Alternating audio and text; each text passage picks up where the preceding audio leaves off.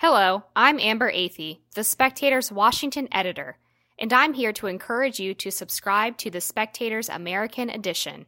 If you visit spectator.us/subscribe, you can get our print and digital edition for just $7.99 a month. This means you get unlimited access to our amazing website, and we'll send you a beautiful 80-page monthly magazine. You'll also have access to our mobile app. Subscribe now at spectator.us/subscribe. You won't regret it.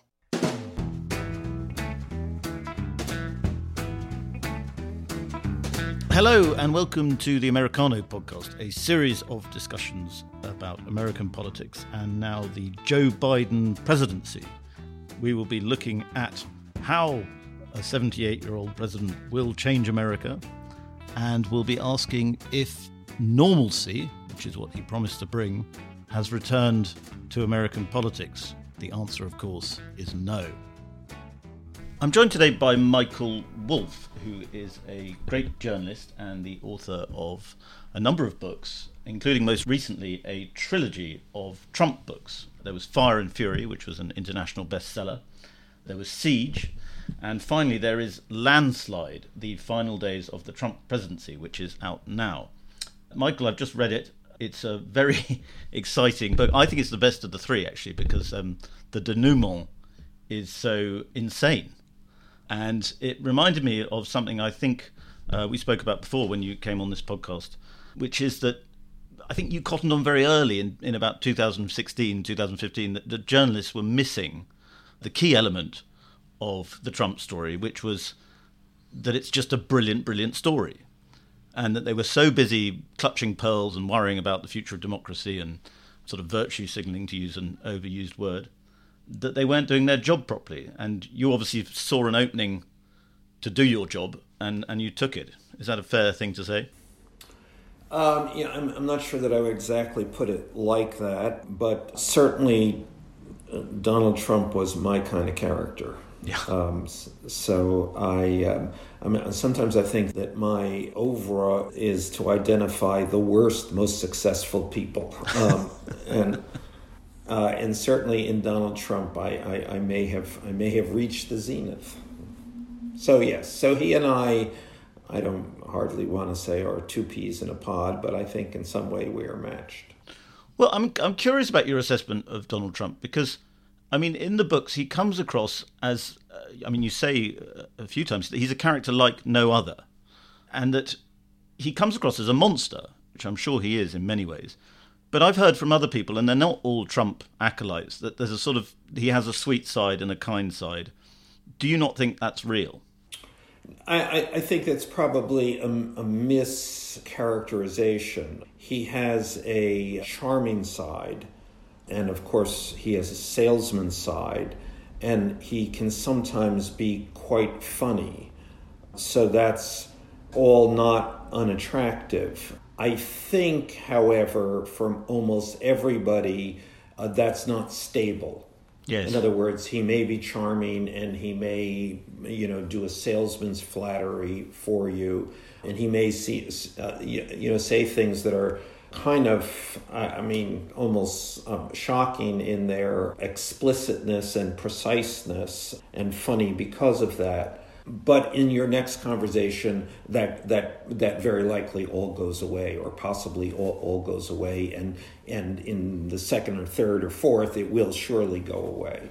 Well, I think he has a talent for self-deprecation at times, which perhaps is a sign of a really, truly great egotist.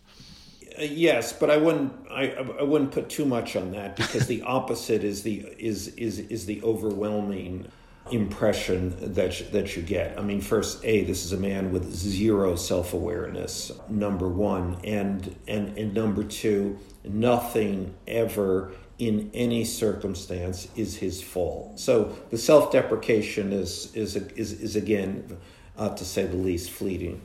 Well, and I thought it's funny. I'm sure you've spoken to a lot of people about this. It's funny that he allowed you back. And as you say in the book, that's revealing of his character, that even though you've written these two books that do not show him in a favourable light at all, he's willing to bring you back, and he thinks that his charm is so powerful that he'll still be able to turn things around. there's that, and then there is that any attention is good, bad, indifferent. Indifferent is bad. Good or bad attention, he'll take it. Well, I want to get on to Landslide in a second. Just before we do that, I'd like to talk about this viral thing that you experienced recently with your interview with Brian Stelter, where you sort of, at one point you just sort of, I don't think you lost your temper, but you decided that enough was enough. And you said, you're full of sanctimony, you're the problem, you're to blame, to a CNN anchor. Can you explain to us what was going through your head at that point and what exactly you were trying to say? Well, Brian Stelter has a show on Sundays about the media, and he has set himself up as the self-styled moral voice of journalism. And, and I mean, I have nothing against the guy. He's I've known him for a while. You told him he was a nice guy. Yes, but after a while, that gets a little wearing. And so I guess it just at that point, having heard this so many times before, it just slipped out. You haven't had any follow up with him, is he? I mean, I know he sort of tweeted more of it, but are you now enemies? No. And curiously, this is, and I'm not necessarily proud of this, this is actually the second time I've done this to him on his show. So it's a little like, shooting fish in a barrel. I don't know what to say about this. He does what he does, and I'm sure I'm not the only person who finds it irritating. Yes. At that moment when he found me in Amagansett, and I was sitting in the back of the mobile video truck, as I say, I should have held my tongue, but did not. And do you really believe that journalists like Brian Stelter are to blame for Trump? Well, I'm not sure that they're to blame for Trump, although many, obviously the journalism world and the media world has played some part, and a rather large part, in the rise of Donald Trump. But I do think that people like Brian and among many other people have set up journalism as a religious activity instead of a descriptive activity, and I think it's damaging.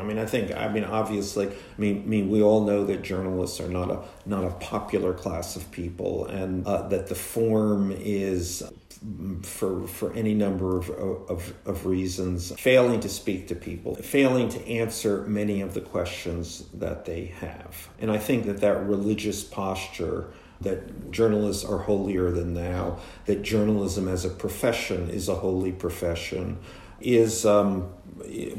puts up a wall between us and the audience. Yeah, it should be the opposite. Well, let's move on to the book. There's a brilliant chapter early on describing election night. And a really interesting bit for me was the bit where you talk about Fox calling Arizona early, which of course was the source of so much bitterness in Trump world. And I think at one point you say sort of the combination of Fox News and Trump was what had taken over America in a way. And there's this story that you have of Rupert Murdoch being sort of the call went up to Rupert Murdoch, and Murdoch said, excuse my language, any delicate listeners, fuck him. And that is, I just thought it was interesting coming from you, because Murdoch's been someone else you've written about, and that's the combination of these two worlds is very revealing about how politics and how power works in America. Or how power doesn't work. I think Murdoch remains confused and offended that his level of power, that even given his level of power and influence in his own backyard, the Republican Party, conservative politics, Donald Trump, a man he considers to be a moron at every level, was able to become the president of the United States. This is more than wounding to Murdoch. It's it's been quite a catastrophe. I mean, it's riven his family. I think you can trace this back to the reason he sold off most of the assets of his company, because his children weren't speaking to each other anymore. His plan for another generation or future generations of a family-controlled company sort of died with Donald Trump. Well, a lot of the once all the networks had called the election finally for Biden, a lot of Trump world people started saying, the media doesn't get to decide this election, the American people will. But it occurred to me reading your book that actually in some ways the media does decide the election, or certainly the way that calling states works means that they can sort of shape how the election is perceived in a very important way. To some extent. Remember that, there are 50 states, so it's the election results in the U.S. It's a pretty complicated, not a monolithic affair in any respect. The issue from the Trump point of view was in a close election. If the media starts to call in the state Arizona, it's much harder to contest that state. And in other close states, once you start to call this, again, it becomes harder to contest. And remember, set up Florida as in 2000 with Gore and Bush, that was the model, that they were able to, Bush was probably able to win Florida ultimately because they managed to get the network call rescinded.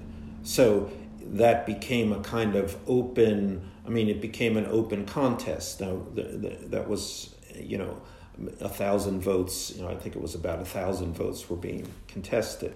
Now, in the case with Arizona, let's remember, Fox called it early, but Fox called it correctly.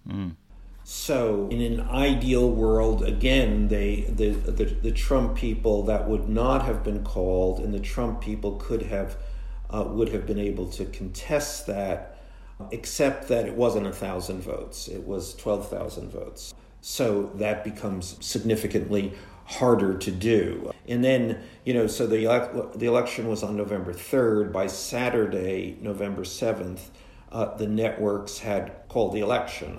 Called it for Joe Biden, because there was basically no numerical way that Trump could have recovered a victory, even with challenges. So the idea that the media was put its thumb on the scale, in certain instances could happen. That's not what happened here, however. Yeah. Well, on that election night, the most farcical of figures in this kind of farcical story that then happens from election night through to January is that Rudy Giuliani emerges. And if I understand it right, Giuliani had the year before, had been drifting out of Trump world. There was people around Trump who didn't like what had happened over Ukraine. Yeah, I would say more exactly, he was pushed out of Trump world. Pushed his way into Trump world and then was pushed out of Trump world, yes. But he managed to inveigle his way back in, partly perhaps before election night with the Hunter Biden laptop story, which he was always trying to get his way. That's what Rudy has done throughout the course of the administration. Literally from day one, he has struggled to find his way in, and in several instances succeeded, only to be pushed out again. Yes, and he is another figure. You said you were drawn to these types of people. A kind of New York monster who never really goes away. Yeah, no, completely. Rudy in itself is another great story. Rudy is, beyond the political story, a great human drama. Of a man who has achieved an enormous amount, dreamed of even more, not gotten it, not being able to accept the fact that he had reached his limits, and then was willing to make any kind of bargain necessary to remain in the limelight. And you say in the book that he was drunk on election night, or certainly seemed to be drunk, and was often drunk, and is often drunk, and was probably not sober while he was conducting a lot of this campaign to stop the election being stolen. Have you had any pushback on that? None whatsoever. It's fairly established, isn't it? Yes. And another element of Giuliani I want to talk about is that he's a lawyer, and you seem to be very interested in Trump's attitude to lawyers and this idea that Roy Cohn is the sort of heroic figure in his head. Perhaps you could tell listeners who don't know much about that how Trump thinks about lawyers and how they serve him. Trump has been in litigation for the entirety of his career. I probably should go through the exercise of figuring out if there is anyone who has ever been in litigation more often than Donald Trump. And he has been, you might say, kind of brilliant at it. He's been always played an asymmetrical game, not just not playing by the rules, but not accepting the rules. I think that's probably a better way of looking at this. It doesn't matter, suing is not necessarily, or litigation is not necessarily about winning or losing. It's about the press you get from the litigation. It's about being able to litigate longer than anyone else is able or willing to litigate.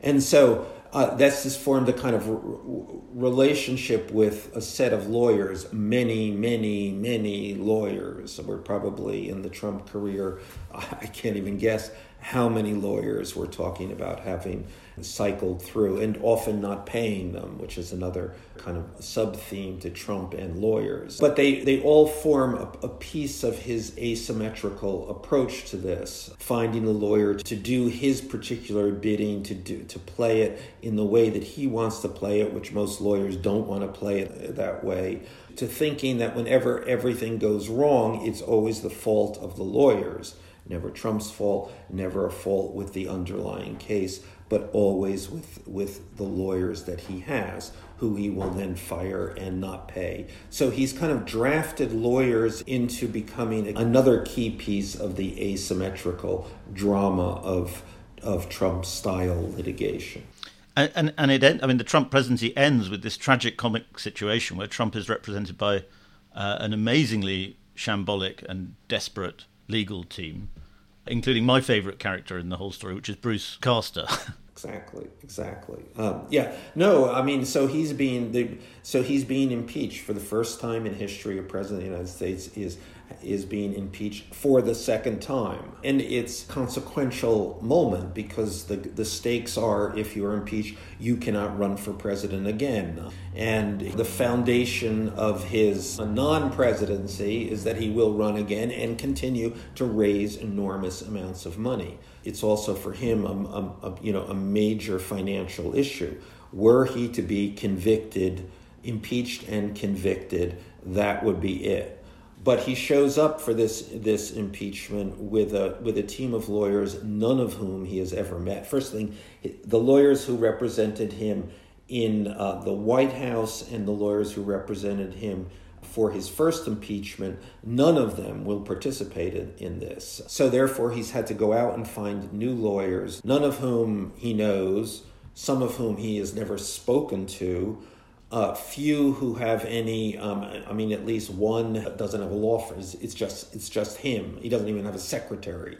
The other has just joined a new law firm recently, within the 60 days before this impeachment, and it's a personal injury law firm. So it's nothing to do with actually a very complicated new role in the federal government and before and before the United States Senate. So nobody has any practical experience here. On top of that, they don't really know each other. And on top of that, they're completely unprepared for what they have to do. And before we get to the last legal bit, there is this the conspiracy phase, if you like, the attempt to establish that the election was stolen, led by Giuliani. And I just wonder, do you have any sympathy to the probably millions of Americans who do believe that the election was stolen? Can you see why they think that it was? Well, the only reason they can think that it was is because Donald Trump told them so. I mean, there's no other basis on which to think this.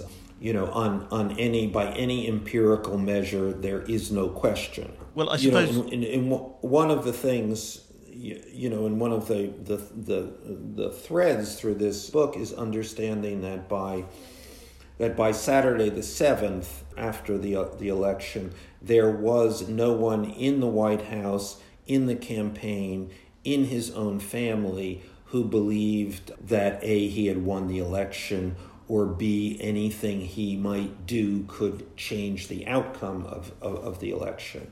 So this was all this, the idea that this election was stolen exists in only one man's mind, or if you add Rudy here, the minds of two men. Everybody else is either out of the picture. I mean, all other Trump people are out of the picture. I mean, literally leaving the White House, or are just a collection of ragtag opportunists.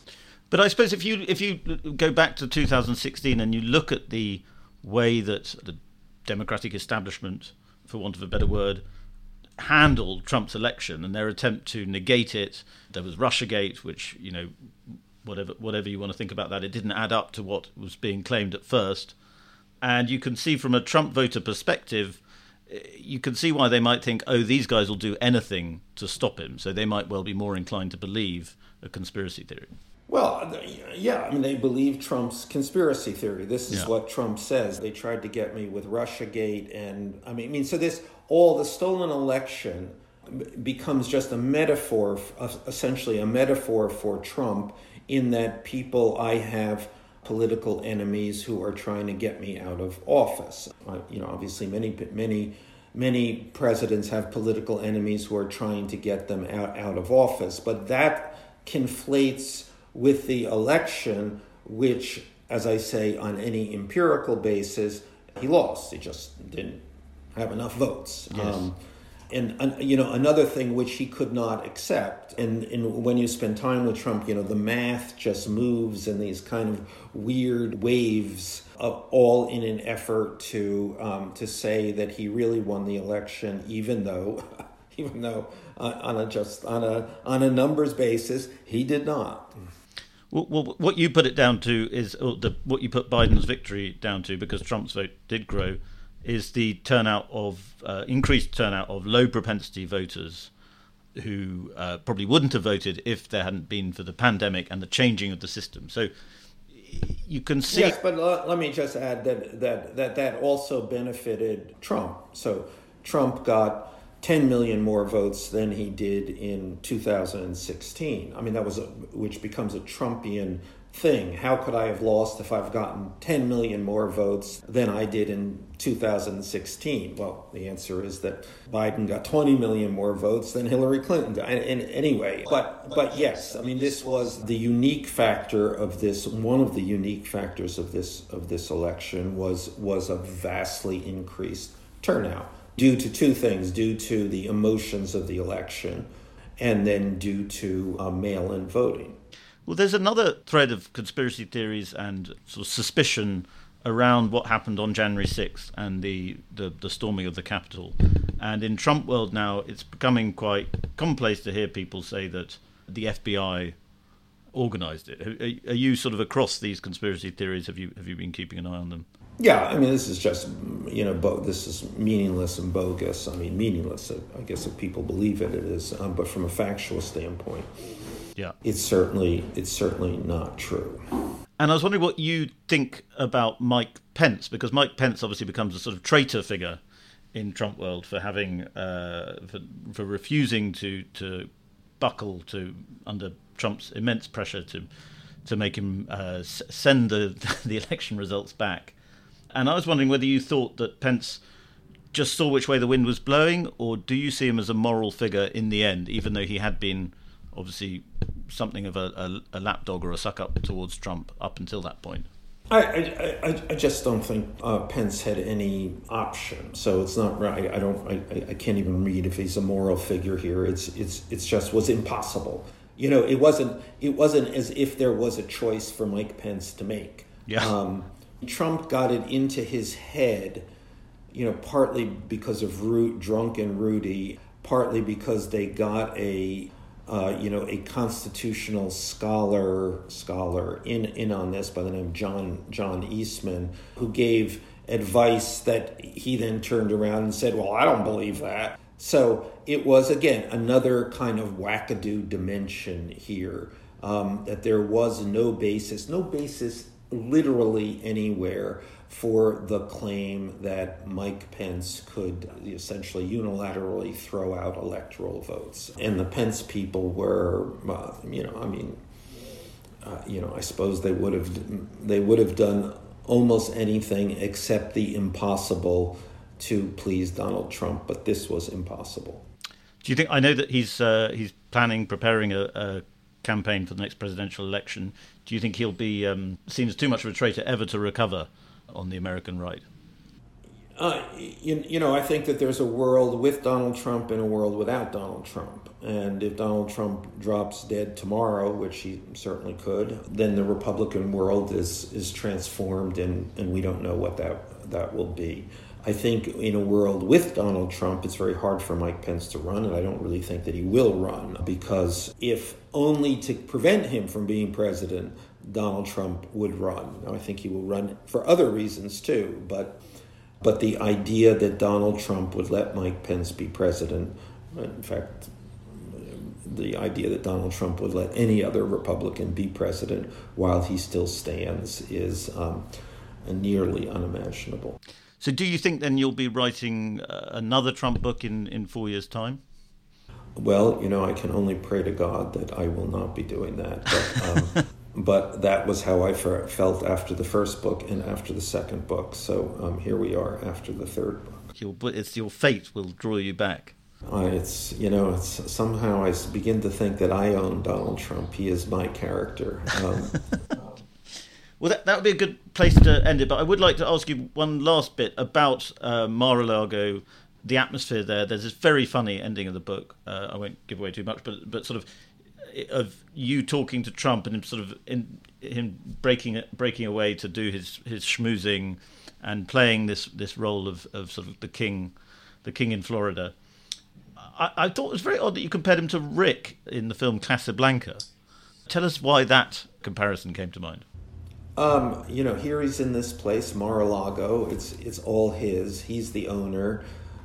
He sets the tone. He, greets the people. He forgives the debts. He, whatever. So I think that's one way you can see him, and I think it's one way that the people, the members of Mar-a-Lago, see him. He's the charismatic owner of the club that they belong to. I also compared him, to Frank Sinatra at the Sands in Las Vegas, and or Jack Dempsey at Jack Dempsey's bar in Times Square. Yeah. He's very much. This is he's the guy at the bar, and if you want to drink, you got to go through Donald Trump. And is it that he's such a extraordinary and strange character that he is almost fictional? He still feels fictional because he lives in his own reality so much. He tries to shape the world to his reality so effectively at times. No, very much. That's why I've come to sort of feel he's my character. I feel like in some sense I'm writing Donald Trump rather than just writing about him. I mean, and that's people have accused me of making up Donald Trump or making up aspects of Donald Trump. But, I think in the end, my portrait of Donald Trump is the certainly it's the most vivid one, and I think it's the most accurate one. And that kind of comes by this weird thing of him being in my head and maybe a little of me being in his head. Well, the truth is you couldn't make it up. So thank you very much, Michael, for joining us. I hope you'll join us again at some point. I hope not after the next book. I will not hold you to that.